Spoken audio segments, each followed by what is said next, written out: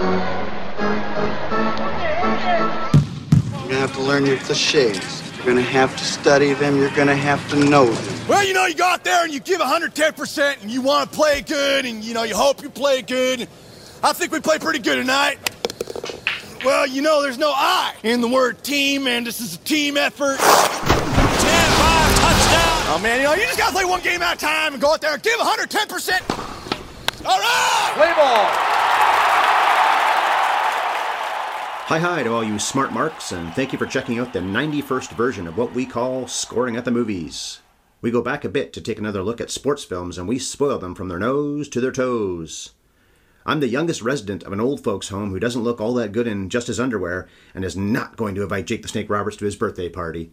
Ryan Ellis. And here's the raft operator whose number one rule was don't slow me down, before his heart was quickly won over by his newfound pseudo-brother, Macho Man Chris DiGregorio. Oh, thanks, Ryan. Full disclosure before we get recording today, I may have entered into a blood feud with a roving gang of crab fishermen over by Lake Ontario on the way over here. Something to do with me torching their rig or something, I don't know. But I would normally handcuff you to the microphone before we record. That's just what we do, of course. But I need you to keep an eye out for somebody just wandering by with a tire iron for me, because I've got a bad feeling that they might be out for some revenge. So just want to put that out there before we get going. Somehow Tyler survived getting a tire iron to the back of the head. He is bandaged up at the end, but that seems like a bit of a fantasy that he lived through that. We'll skip right to the end, right away. This movie is a pretty down-to-earth, heartwarming tale for 99% of it, and then it turns into like a fantasy thing at the end, starting with Zach just launching a 300-pound man. And I don't mean picking him up and just tossing him out of the ring. I mean catapulting him. So one thing they don't really talk about is that Zach definitely just killed Sam. He just killed Jake the Snake. There's no way a 60-year-old man of that size could survive that kind of throw. But in the hospital, after Tyler got clanked with the tire iron, you see Eleanor speaking to a doctor in the background, and she's weeping after they're talking. So my assumption there was, oh, well, Tyler just died or is in bad shape, which I think is what the movie wants you to think. And then you see Zach lift his birthday cupcake up, and he's about to blow out the candles, and then I think it cuts to the car driving to Florida. So my thought is, did he just use his birthday wish to wish that Tyler pulls through? Or is this him going to some sort of fantasy where he's not trying to think about what just happened to Tyler? Tyler really died. We're now in Zach's head where he's fantasizing about what could have been. Both of those are good ideas. They're both very valid. This movie does get fantastical for very brief periods of time at the very end. That a man can survive a tire iron at all. And then the launching. So yes, that could be a fantasy that the movie puts out there. It could be that Eleanor is taking Zach to Florida, and then the bit at the end with Tyler is this wishful thinking for both of them. But no, maybe the movie is saying that he wishes the guy back to life. Badly hurt still, with a big bandage on his head, but he will live. So I can't volunteer Chris open his beer because he's not drinking any. We're doing this at around 2:30 in the afternoon on a Saturday. I've got water. Chris has... Well, you know me, I go hard, Ryan. So I've got a nice apple, cinnamon, turmeric, herbal tea going. Oh, wow.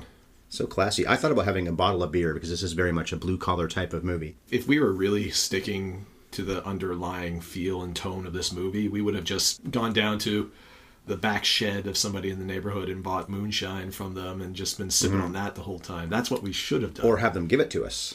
Oh, just act pathetic until they take pity on us and give us free booze. He does have a gun on him as well, and the guy does bring it up, but he feels a little bit anxious about that fact.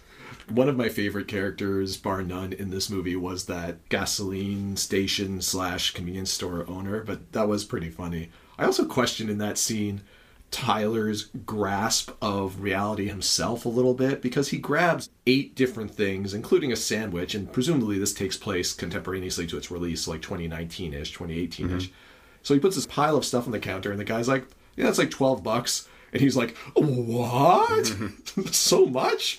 All right, what about now? No, that's still 6 different things. It's like $5. What? Did he think he was living in 1952? What was going on I here? have $2. I have $2. What'll that get me? Not very much. Those fish hooks and... peanut butter. That's right. Well, of course, peanut butter. So this is the Peanut Butter Falcon, or Huckleberry Finn and Backyard Wrestling. And it was released by Roadside Attractions in August 2019 for a low-budget indie movie starring the controversial Shia LaBeouf and a kid no one had heard of at all, Zach Gottsagen. It did very well. Extremely well for a movie with a low budget and those issues. Did it really? I had not heard of this until you suggested we do it.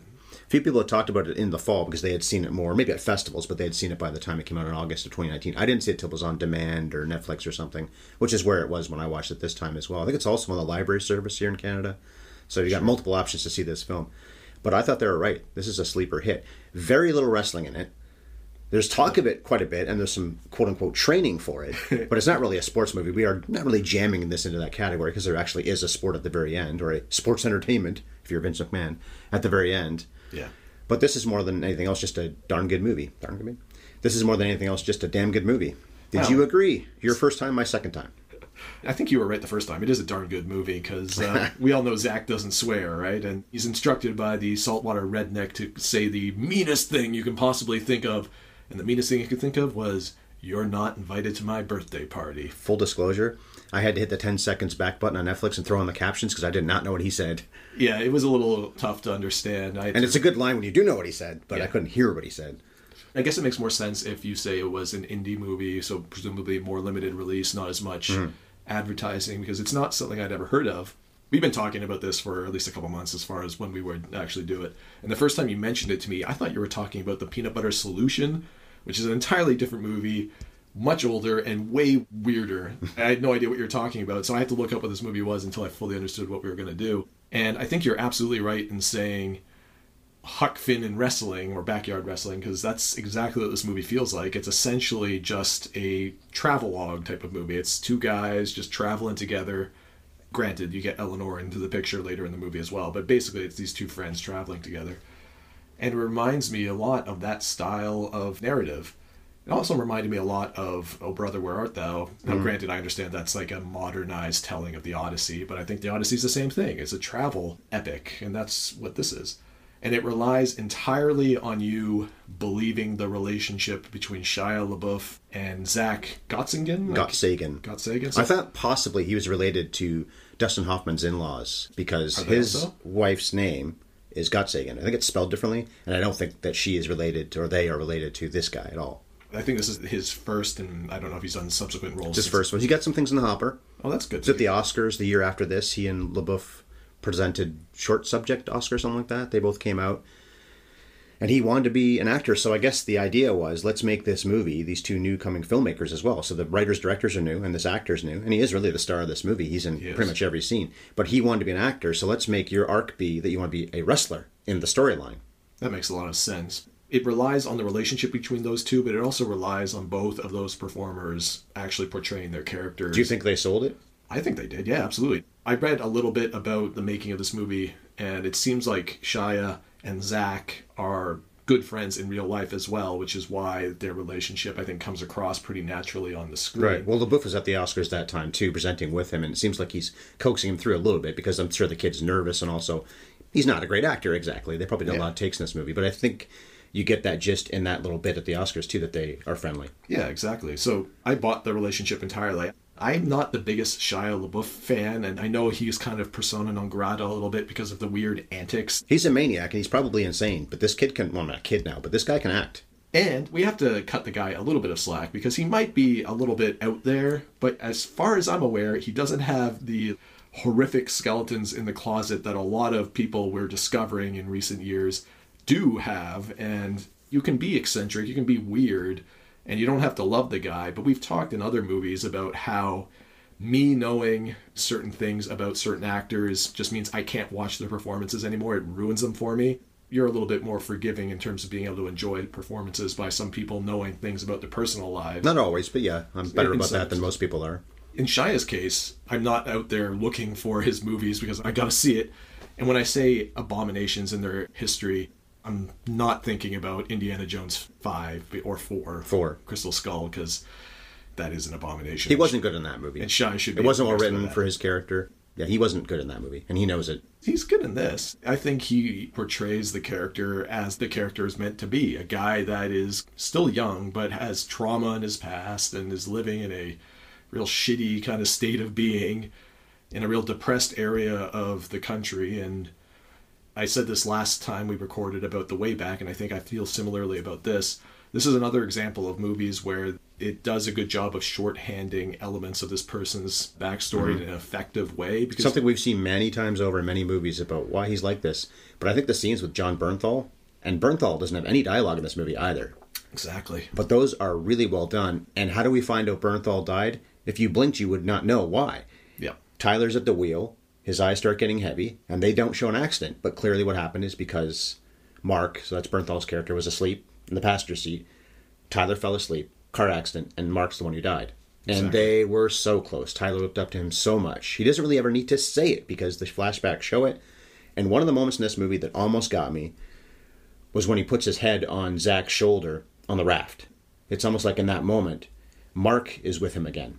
I think so. And that's done entirely through flashback and entirely with no dialogue from either of them in the flashback scenes. Yeah, and like you said, you blink and you miss it, because that scene in particular, I had to rewind it because I did blink and it was almost over. It's maybe 10 seconds long. It's not a long flashback, and it just happens apropos of nothing almost, right? It's just a little bit of a non sequitur scene that's thrown in during a quiet moment on Zach and Tyler's journey. Because Tyler's remembering this specific moment, obviously, is what that is all about. Same with the fun at the bar, when they're on a dock fishing, those kinds of things. Those are flashes that we all have about great moments in our lives, or sometimes bad moments in our lives.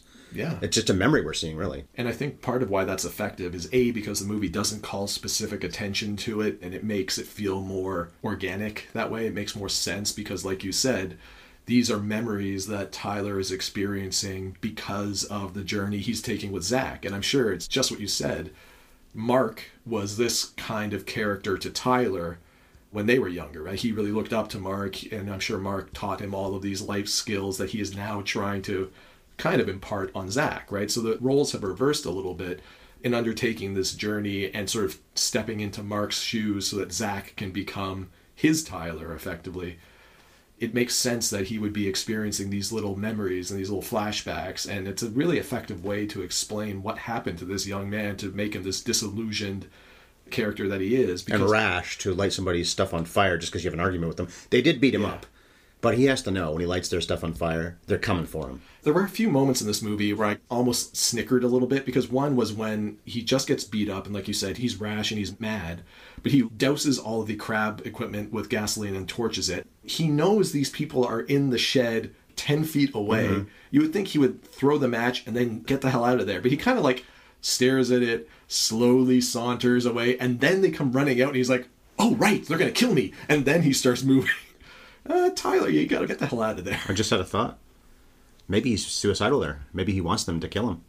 You think? He doesn't seem suicidal in the rest of the movie, but I'm just thinking this now, that why would he not run away? You're right. Well, you have to have a story. Well, they would know probably it was him, but they need to know it was him by seeing him do it. And then also him rushing away is why he doesn't notice Zach under a tarp in his boat, because if he knew he was there and he wasn't rushing, he'd probably make him get out of the boat and you have no movie. That's possible, because he is definitely in an emotional pit until he takes on Zach as a little bit of a protege for their journey. Maybe that's what pulls him out of that particular level of despair.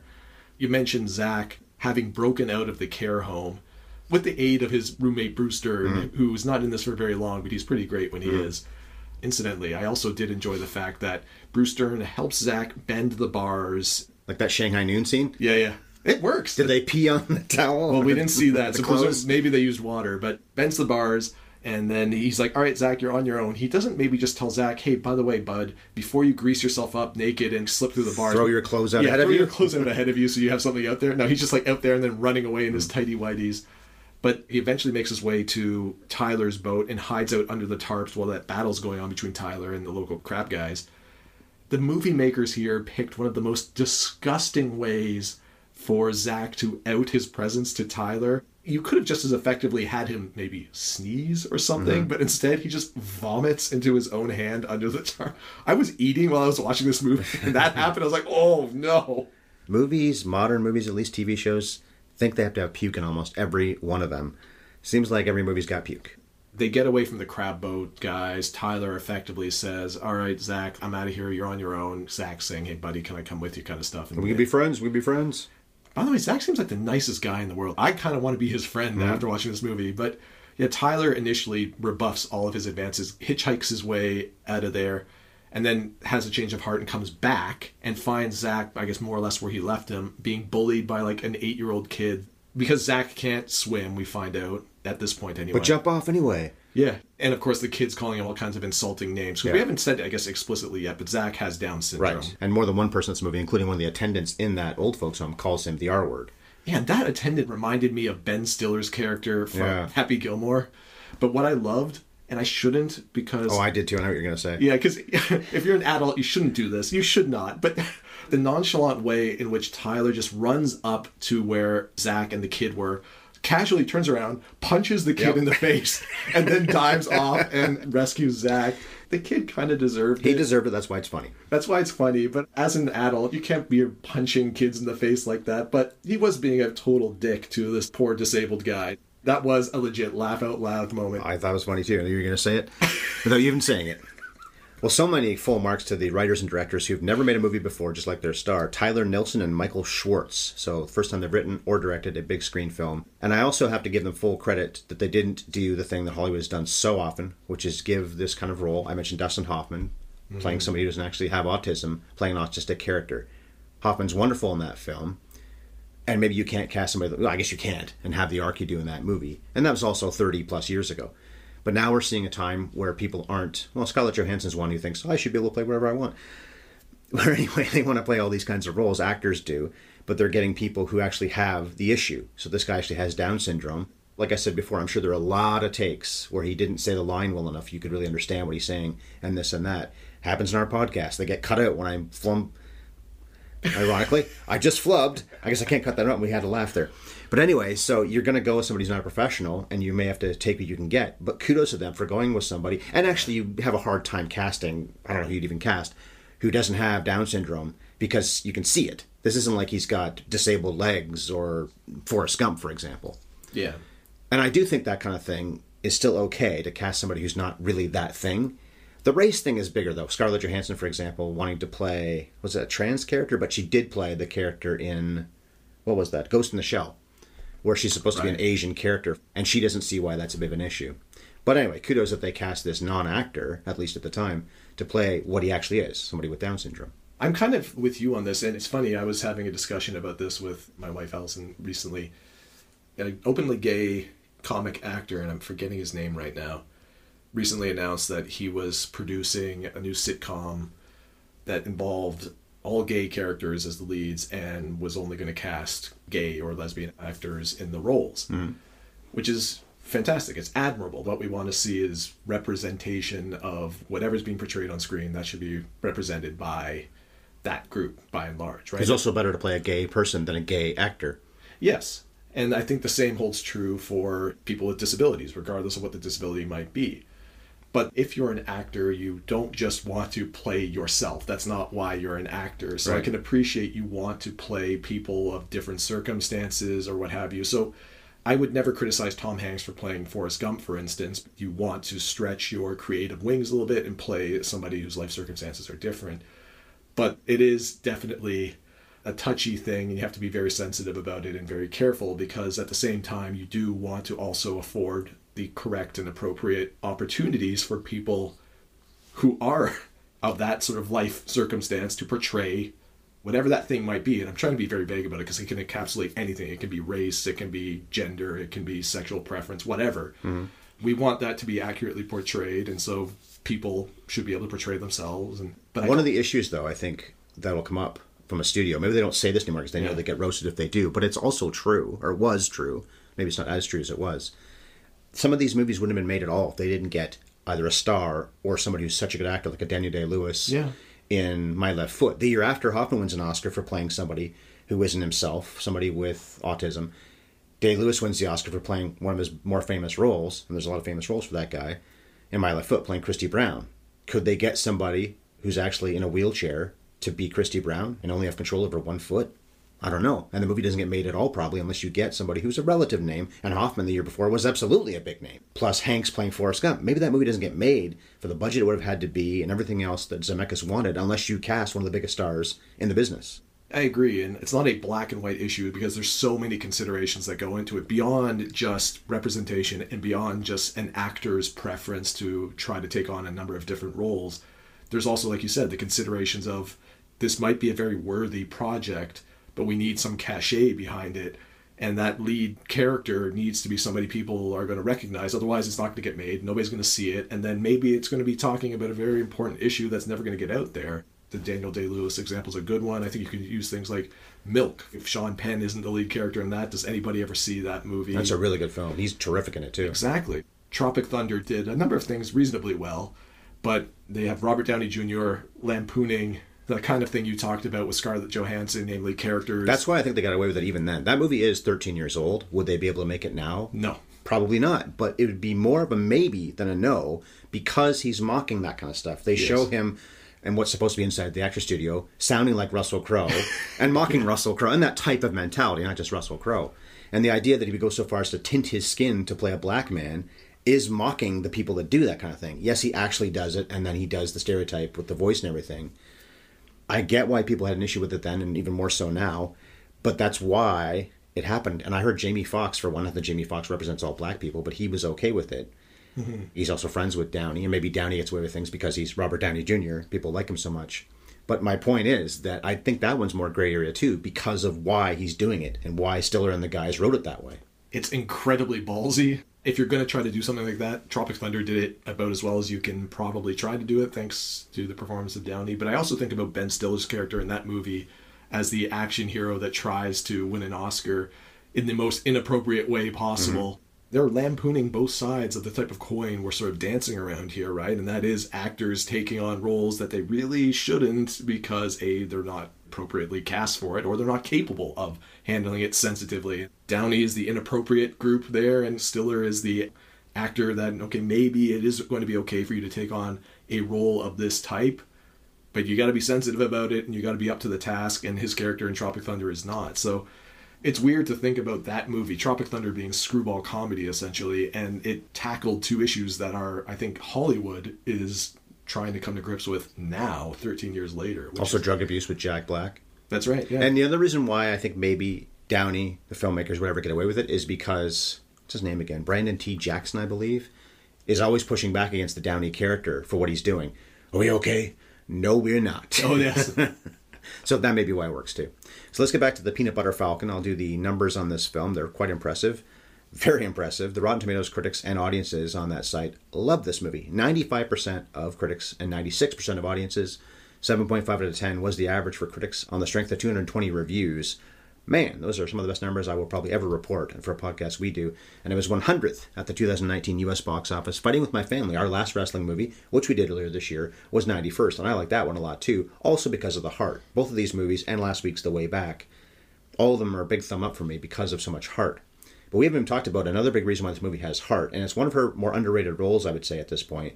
Dakota Johnson. There's some turns in this movie that I don't love they did with her, including at the very end that she's going to Florida. If it's real that Tyler survived and they're all going to Florida, she's chucking whatever life she has to go off for them. It's one thing to help out Zach, and it's very important she has a phone call from the people at the rest home that say Zach has to go somewhere else, and it sounds like it's basically prison for him. Yeah. And he shouldn't be at a rest home in the first place, so you can understand their logic on why, but she wants to help him out because she really likes him. She always has. She starts to fall for Tyler a little bit. The two actors make it work basically, but I didn't fully believe it, and they both have a certain kind of sexuality, although this movie isn't a scoreable movie, despite especially her looks and his rugged sexuality as well. And I don't know if I totally believe their sexual chemistry. Their chemistry as people, as becoming friends in this film, fine, but the romance that may be burgeoning, I don't know if I really buy that. But that does lead me into the nutshell, because she does leave for days, and it seems like she's going off to do something else for a living with them. So in a nutshell, on the Peanut Butter Falcon, how many old people died alone in that rest home while Eleanor was off gallivanting with Zach and Tyler? She says, I'm the last thing they see. Well, you're off for days with these two guys, and these people aren't with you. Somebody had to die alone. Yeah, that's true. There are some elements of this movie that, beyond the fantastical at the end, stretch credulity a little bit. And the romance between Tyler and Eleanor is one that I was like, yeah, I don't know about that. I can definitely get behind them being into each other. Okay, you're kind of cool, and we both care a lot about Zach, so we've got that tie together already. But to believe that within the space of whatever, it's been 2 days-ish, that they've been traveling together, all of a sudden they're romantically involved, to the extent of the handhold at the end, which is movie symbolism for, oh yeah, we're a couple now, and we're going to look after Zach. That might be a bridge too far, maybe. I would even accept more readily that Eleanor is bailing on her job because of what you just said with respect to Zach. She cares so much about Zach, has looked after him for years now, that she's willing to quit her job to get him into a situation that is not going to be, like you said, effectively prison, because we find out that where he's being forced to move to because of his desire to escape all the time is where they send prostitutes and drug addicts, I think is the way she puts it. But he can't stay at a rest home the rest of his life either, so... And that's the other interesting thing about this movie is it also feels like a little bit of a condemnation of the social safety net, at least in the US, because it spends a lot of time repeatedly coming back to the point of, yes, Zach lives in a rest home. It seems like it's a state-sponsored rest home of some kind, intended for senior citizens and hospice care, it looks like, people on end-of-day watch kind of stuff. And Zach's put there because he has nobody else. He needs care, and there's nobody to look after him, and that was the only facility in the state with a bed for him. He's got no money, and neither does Tyler. Tyler needs help, too. Yeah. And apparently, after their stuff gets burned, so do Duncan and Ratboy. Yeah. Hawks says, John Hawks is Duncan, when you burned our stuff, that cleaned us out. We're ruined for the season. Yeah. So what he does is awful, but if you can't get that basic logic behind wanting revenge, when you say that to somebody that you just ruined me, then I don't think you're being fair to the guy. He takes it too far, but he's got a reason to be this angry. So he needs help too. That is true. And I do feel like the movie is trying to put across the point that we need to pay closer attention to those members of our society in need who aren't necessarily just the elderly, but other people with differing needs. And we need to have a place that is more conducive to their needs. But you're right about the two crab fishermen that Tyler effectively ruins. And they even say to him at one point, they catch him, you're not the only one struggling here, right? And I've already said I like this movie a lot. But that particular sub-thread, I feel like they could have massaged that a little bit better and maybe fine-tuned it, because a few things didn't make a ton of sense. Like the whole journey that Tyler takes with Zach, we don't have an exact chronology, but it's maybe 4 days in totality, I think. 2 with Eleanor, 2 prior, maybe 5. And so the movie kicks off effectively with Tyler burning the crab equipment. And then by the time we're at the wrestling match at the end, he's been wanged with the tire iron. Maybe 4 days have passed. So he's caught a day or 2 later. And by the way, these fishermen, they've got to be next level trackers. Yeah. Zach and Tyler are camping out in the dark in the wilderness backcountry of North or South Carolina. They find them multiple times. Yeah, and they although there's a phone call when they're wrestling. That's why they get there. The wrestling the guy outs them. That big black guy outs them. Meaning Zach and Tyler. Well, Tyler especially. Less of an issue with the wrestling match at the end. More of an issue when Zach and Tyler were camping out. In the middle of nowhere. In the middle of nowhere. Eleanor finds them in the middle of nowhere, though, too. It's true. They're just like broadcasting their location on the net or something the whole time. Maybe Tyler's got a cell phone that we don't know about that's just constantly pinging his location to Facebook or whatever. So they kept finding them in unbelievable ways. The first time they find Tyler, they say, okay, listen, we got to hurt you because you burned our stuff and you got to pay the price and then you'll pay us back. And to his credit, he doesn't want to be maimed, but Tyler keeps saying, whenever Eleanor asks him, what's next for you? What are you going to do with your life? He says, well, I'm going to go to Jupiter. I'm going to set up a fishing charter business down there, and I'm going to pay them back the money I owe them. So he wants to pay the debt back. And these fishermen who know this guy has literally got 0 things except the bag on his back, they're after him nonstop for 4 days because he owes them $12,000. Where do you think he's got this money? You want the money. You should want the money. How about giving him at least a few days to try to make a few bucks to give you before you start coming after him with the tire iron? It feels like they're acting against their own best interests at that point. They're acting like the mob. They want the money, but they also want revenge. And revenge is fine. You need a dramatic There's arc. the conflict, because why else would Tyler be running for so long with Zach unless he's being chased by people that want to hurt him? And this is what it boils down to for me at the end of it all is I have all these questions about the motivations of the crab guys and how they manage to do some of the things they do and why they do the things they do. And it all culminates with him hitting Tyler with the tire iron at the end of the movie. And in fairness, right at the beginning of the movie, he does say, I'm going to hit you over the head with the tire iron. So he follows through in his promise. But do we need any of that, right? Because Tyler's got no life, nothing. And he says, listen, I want to go to Jupiter. I know there's this giant estuary there. It's great fishing. I want to get a boat and I want to open up a business there. That's all you need. Because the whole heart of this movie is the journey and the relationship between Zach and Tyler, and then to a lesser extent maybe Eleanor in that group as well, and their travels together, and then ultimately meeting the saltwater redneck and that wrestling match at the end. Mm-hmm. And I think that all still works pretty well without any of the crab fisherman subplot. Maybe they put it in there because they felt they needed more conflict for Shia to work with, or they needed to pad the runtime or something, but it was for conflict. I don't know if it really added a lot to the movie, ultimately. Luckily, you cast a good actor like John Hawks to play this character. We've covered him already this year because he's Tiki in Hardball. Pretty much polar opposite of this kind of character where he's just a gambler and not a loser exactly, but no threat with him at all. He's just Keanu's friend in that film. He is very good, though. Well, speaking of sports films that people will be in or could be in or have been in, LaBeef. These are the best reviews he's ever had, by the way. I looked on Rotten Tomatoes. This is his #1 movie, but with those numbers I reported, no wonder. But he was also in The Greatest Game Ever Played, which is about golf, and he was in Borg vs. McEnroe. He's John McEnroe. So we could cover this guy 3 times in total. We'll probably do one of those movies in the next year or so. We'll see. But also John Bernthal, who plays the brother, is in Grudge Match. You want to do that this year. We'll do that at some point anyway. We already did him this year in Ford vs. Ferrari. We thought he was quite good in that small role as Lee Iacocca. That's right. And he was in Fury, the Brad Pitt runs a tank movie. Yeah, the tank movie with Shia LaBeouf. So maybe that's why he did this cameo with no dialogue. And it's so effective. Most people, he's not like a huge name, but he's a relatively big name. Pretty big. Most people would say no to that kind of deal, but maybe he's friends with LaBeouf. I like to call him that because, of course, True Grit. I'm assuming that Matt Damon's character spelling was similar to Shia LaBeouf's actual last name, so I always like to call him LaBeouf. And then Jake the Snake Roberts, who's not playing himself, but he's playing this guy named Sam. Mick Foley, who's running that backyard wrestling show. They were the 2 main stars of Beyond the Mat, which we covered a couple of years ago, I guess it was. Of course, themselves in that. Jake the Snake and his drug problems and his family troubles and everything else he was going through then. Finally recovered. I think he's stayed clean for years now. Yeah. And then Mick Foley, of course, we talked about him so much in that movie. One of my favorite wrestlers ever and a good dude and still on the scene and did stand-up comedy, wrote books, all that stuff. So we've seen, or will see, a lot of these people again. We probably won't see Dakota Johnson again. And I don't know about you, but I did see the 50 Shades films. Did not, no. They're not sporty, of course. But she does a very good role, in a small one, in The Social Network. Oh. She's the one that Sean Parker sleeps with, and that's how he finds out about Facebook in the first place, because it's just starting to be a thing. And so she's in the 50 Shades films, and Shia LaBeouf was in those 2 Nymphomaniac movies. Yeah, he was. So they've both been in hardcore sex movies, and I said a few minutes ago, I don't really think they have tremendous sexual chemistry. I think they could. If this movie was more about that, they probably could have sold that quite well. And she's so warm and friendly, and he's a likable guy in this. But it's just interesting that they both have played. Well, those movies weren't all that sexy, maybe, but they've been in these sexual kinds of films. And in this wholesome film, it's almost like, well, we could get to that point later on. So if those 2 characters from those movies met, get Zach out of there, and can I watch? So you're effectively writing some sort of fanfic for the Peanut Butter Falcon at this point. No more wholesomeness. The hardcore Peanut Butter Falcon. But the reason we're covering, of course, is the wrestling at the end. And Thomas Hayden Church doesn't have a ton of screen time, but he does a lot with it. Yeah. I like when they first find him. He says his name is Clint.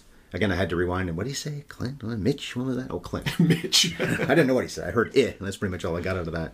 So he's done a ton of movies. I love actually a small cameo he has in Cheers, when we find out that Eddie LeBeck, so Carla's husband, died. Yeah. And I'm pretty sure it's him. I think it's Thomas Hayden Church, who comes in and tells them a story about what happened, how Eddie saved him from some Zamboni. So anyway, he's got this really important role in this movie, though, as the saltwater redneck. And I like how he doesn't tell them to leave, but he's just not playing this character at all. He's just being himself. And it seems like his life is pretty dull and everything else. But then gets into character, gets makeup on, drives and finds them. And from that point on, he's both Clint and the saltwater redneck. Probably more Clint still. But he's also had his life picked up by these people. Tyler was going nowhere until Zach came along. Mm-hmm. Dakota Johnson's character was fine. But Clint wasn't.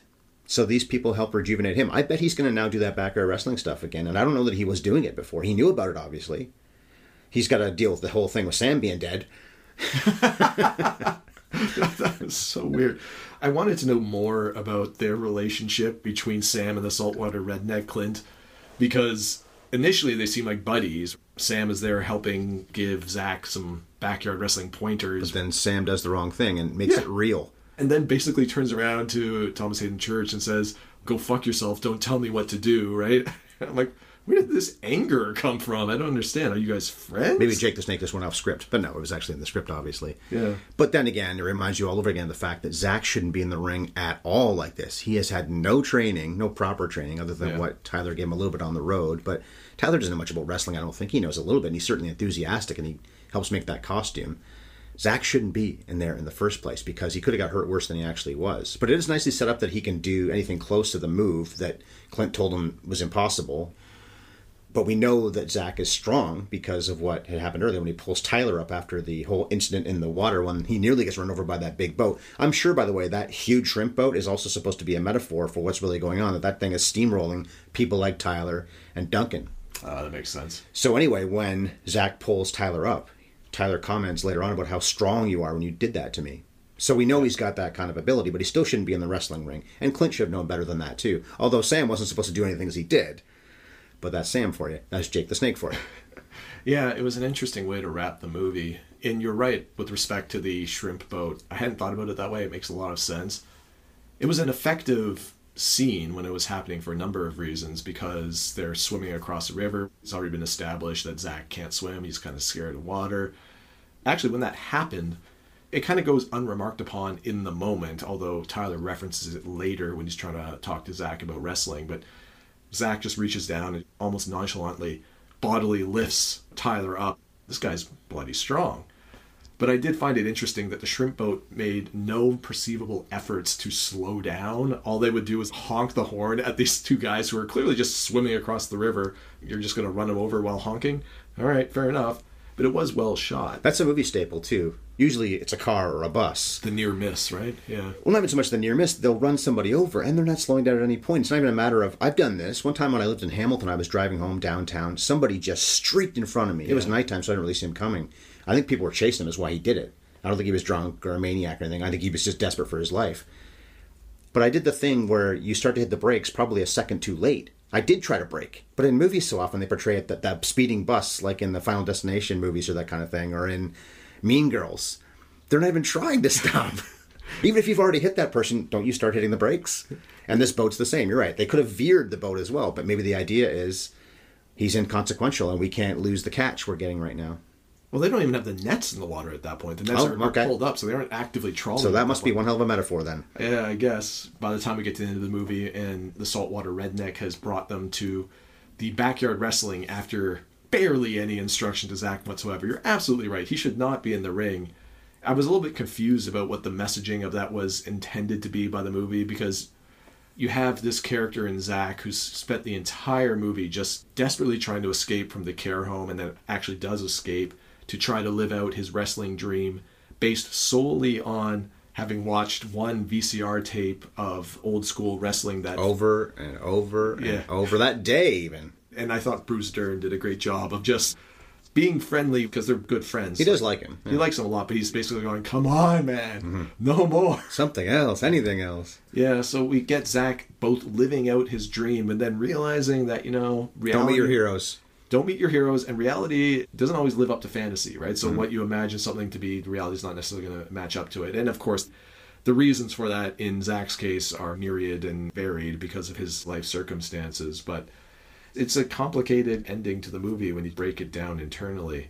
One of my favorite lines in this movie, I think it was Mick Foley who said it, when they show up to the backyard wrestling and Thomas Hayden Church goes up to him and says, listen, I need to substitute in a guy, and he sort of points over, and Mick Foley looks over and goes, that guy? I don't know, he's got more of like a swimmer's build. No, not him, the little guy. Yeah. Well, there are two nice touches actually leading into the match and then just before it. Did you notice that Zach has Tyler's hat on when they're driving to the wrestling match? Everyone's having a good time in the car. Jake the Snake is not selling that he's having fun at all. Maybe because he's already thinking, I'm going to beat up this kid and show him a thing or two. But they're all having a good time as they're driving along. And Zach has the hat on. I think it's backwards as well. And I guess it's supposed to be the same hat that Mark wears in the flashbacks. It looks similar enough, but it's so beat up and it's so pink. I think the idea is that it's been bleached, though, by the sun of many years of wearing it since Mark died.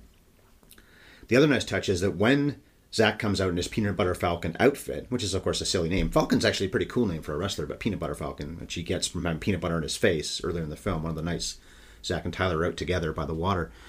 But the Sparks crowd doesn't react, and then Tyler amps them up until they're all reacting, and Zach's getting the handshakes from everybody, which might be a bit of a fantasy, too. If they didn't care enough about this kid, just because this other guy they don't know says, yeah, let's go, everybody, they actually cared enough to bother doing that. But it is pretty cool that Zach got that reaction, because that alone probably would have made him feel like a real wrestler. The pinnacle of touching moments in the movie was when he's finally getting the reaction from the crowd, because you can get the sense that it's going to go downhill from there for him. But I thought there'd be more of a rationale for the peanut butter than there proved to be. We've already talked about the convenience store scene where Tyler actually ends up just buying basically peanut butter and fishing hooks because he has no money for anything else. So we get the jar of peanut butter, which is basically going to be their only... They do get fish, though. Yes. And bare hands fish. We end up with the peanut butter traveling with them. And on the raft, eventually, once Eleanor has joined the two guys, Eleanor and Tyler want to have it out a little bit. And I laughed at this one, too. It was good-natured, and it was a good scene. When Eleanor says, dunk your head again, Zach. Yeah, Tyler's like, all right, Sam, how long can you hold your breath? We're doing some training. Stick your head in the water. They start having an argument, and he pops the head back up. And Zach asks, was that enough? Wasn't good enough. Zach, do it again. Okay. And that's when he gets the fish as he well. comes up. It wasn't even a small fish. It was like a good 2 foot long. I don't know if it was a salmon or what you catch there. Shows how strong he is then, too, because those things are so slippery that even if you timed it perfectly to catch a fish in your hands, to hold on to that thing, way to go. And then they're camped out at the beach, and they've cooked the fish over an open fire, and Tyler says, okay, I can do it a couple different ways. You know, here's option 1, here's option 2, and option 3 is the fish with peanut butter on it. And Zach's like, yeah, peanut butter on the fish. I think that was after the pump-up scene on the beach where Zach and Tyler have camped out. Montage. Yeah. Teach him how to shoot a gun as well, which also plays into the storyline, the plot. Well, I'm thinking specifically of the birth of the peanut butter falcon. Which is before Eleanor's there, though. So the fish scene came later. The fish scene came later. It also involved the peanut butter on the face stuff as quasi-war painty kind of thing. Yeah. But I don't really understand why peanut butter became so totemic to Zach, ultimately. Because it's not like earlier in the movie. Because we even get a scene where Zach's eating dinner at the rest home, and if it's somebody at that point had said, sorry Zach, no peanut butter today or something, and he was like, oh man, I love peanut butter, okay, then maybe he's got a connection to it. But it was just a thing that Tyler bought and that eventually evolved into his persona for the wrestling match. I think it's just because maybe their writers and directors, Nilsson and Schwartz, thought it sounded good, maybe. And maybe in a way it's good it didn't have some payoff from before. Payoffs like in The Way Back, there's a lot of great ones in that movie, and there's some good ones in this too. But maybe it's good that it just comes out of nowhere, because it's the only food they have. If it had been jelly, it would have been the Jelly Falcon. Not as good a sounding name, actually. I kind of like that. The Jelly Falcon. You know, if you were like a bigger guy and had more bulk on you and you called yourself the Jelly Falcon, that'd be pretty good. So I could do that then. Although Zach's not exactly svelte. Well, the depiction of the sport, there's almost no wrestling in it, and Jake the Snake is so broken down that him doing much of anything is hard to believe, and he can't, I don't think, in reality or in this movie sense. Although it was cool to see him do the short arm clothesline, which he does do to Zach. Jake the Snake, he was never the biggest or the strongest or most athletic guy in the wrestling world. Even in his prime, yeah. Right. Of course, he's much older and he's not in as good a shape, nearly.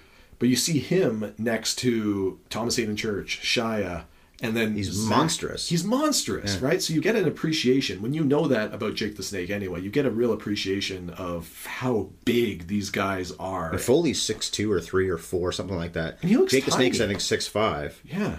Well, Foley maybe has lost a little bit of inches on his height because of the various injuries he's Spinal had. compression. Hulk Hogan is apparently shorter than he used to be because of some surgeries. I don't know if Foley's had back surgery.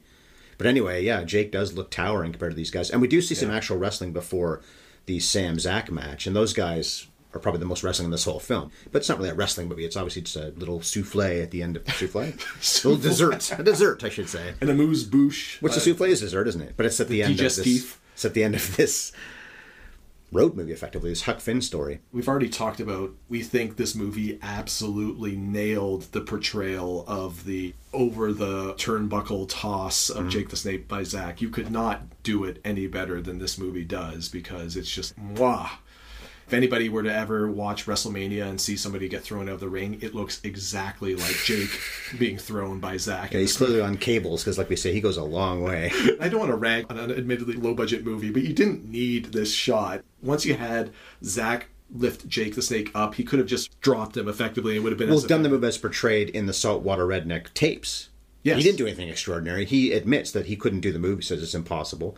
So, okay, let's have Zach do it, but the way that it was portrayed in the tapes. Saltwater Redneck didn't throw the guy 20 feet away out of the ring. It was just out of the ring, maybe, or just straight down, yeah. Yeah, and the way the movie shoots it, there's not even like an arc to the He's still throat. going. Shot out of a cannon, just in a flat line. He's gaining. He's gaining speed. He's not coming down. He's gaining momentum and height.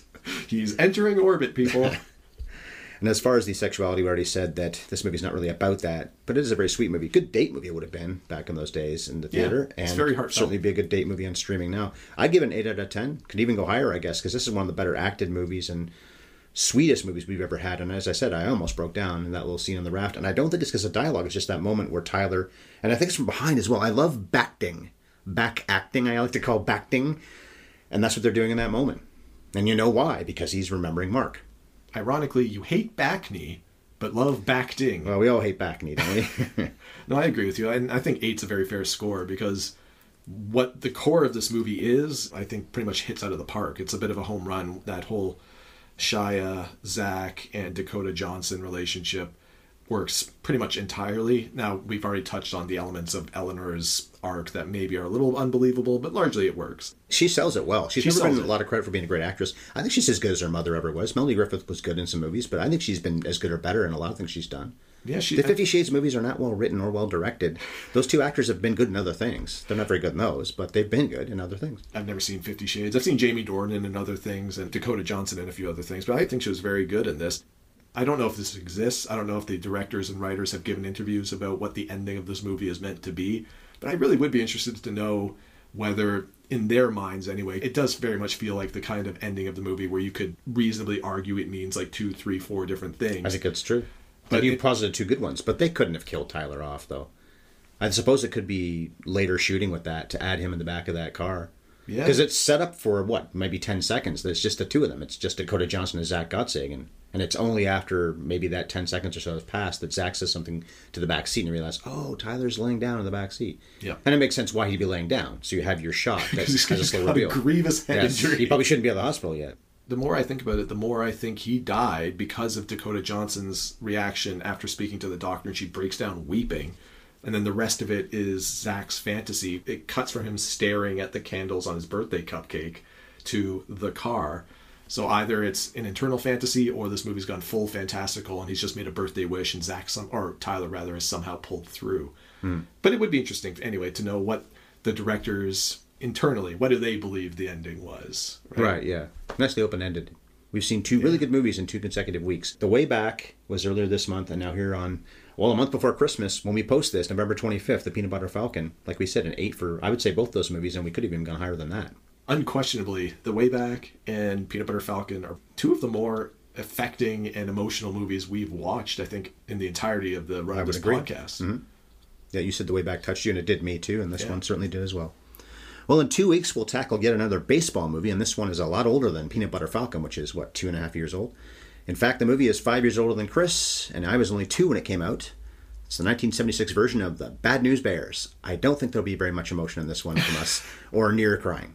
But there'll be a lot of sexiness, a lot of scoreability. A lot of swearing, though, too. Yeah, kids, I hope not, actually.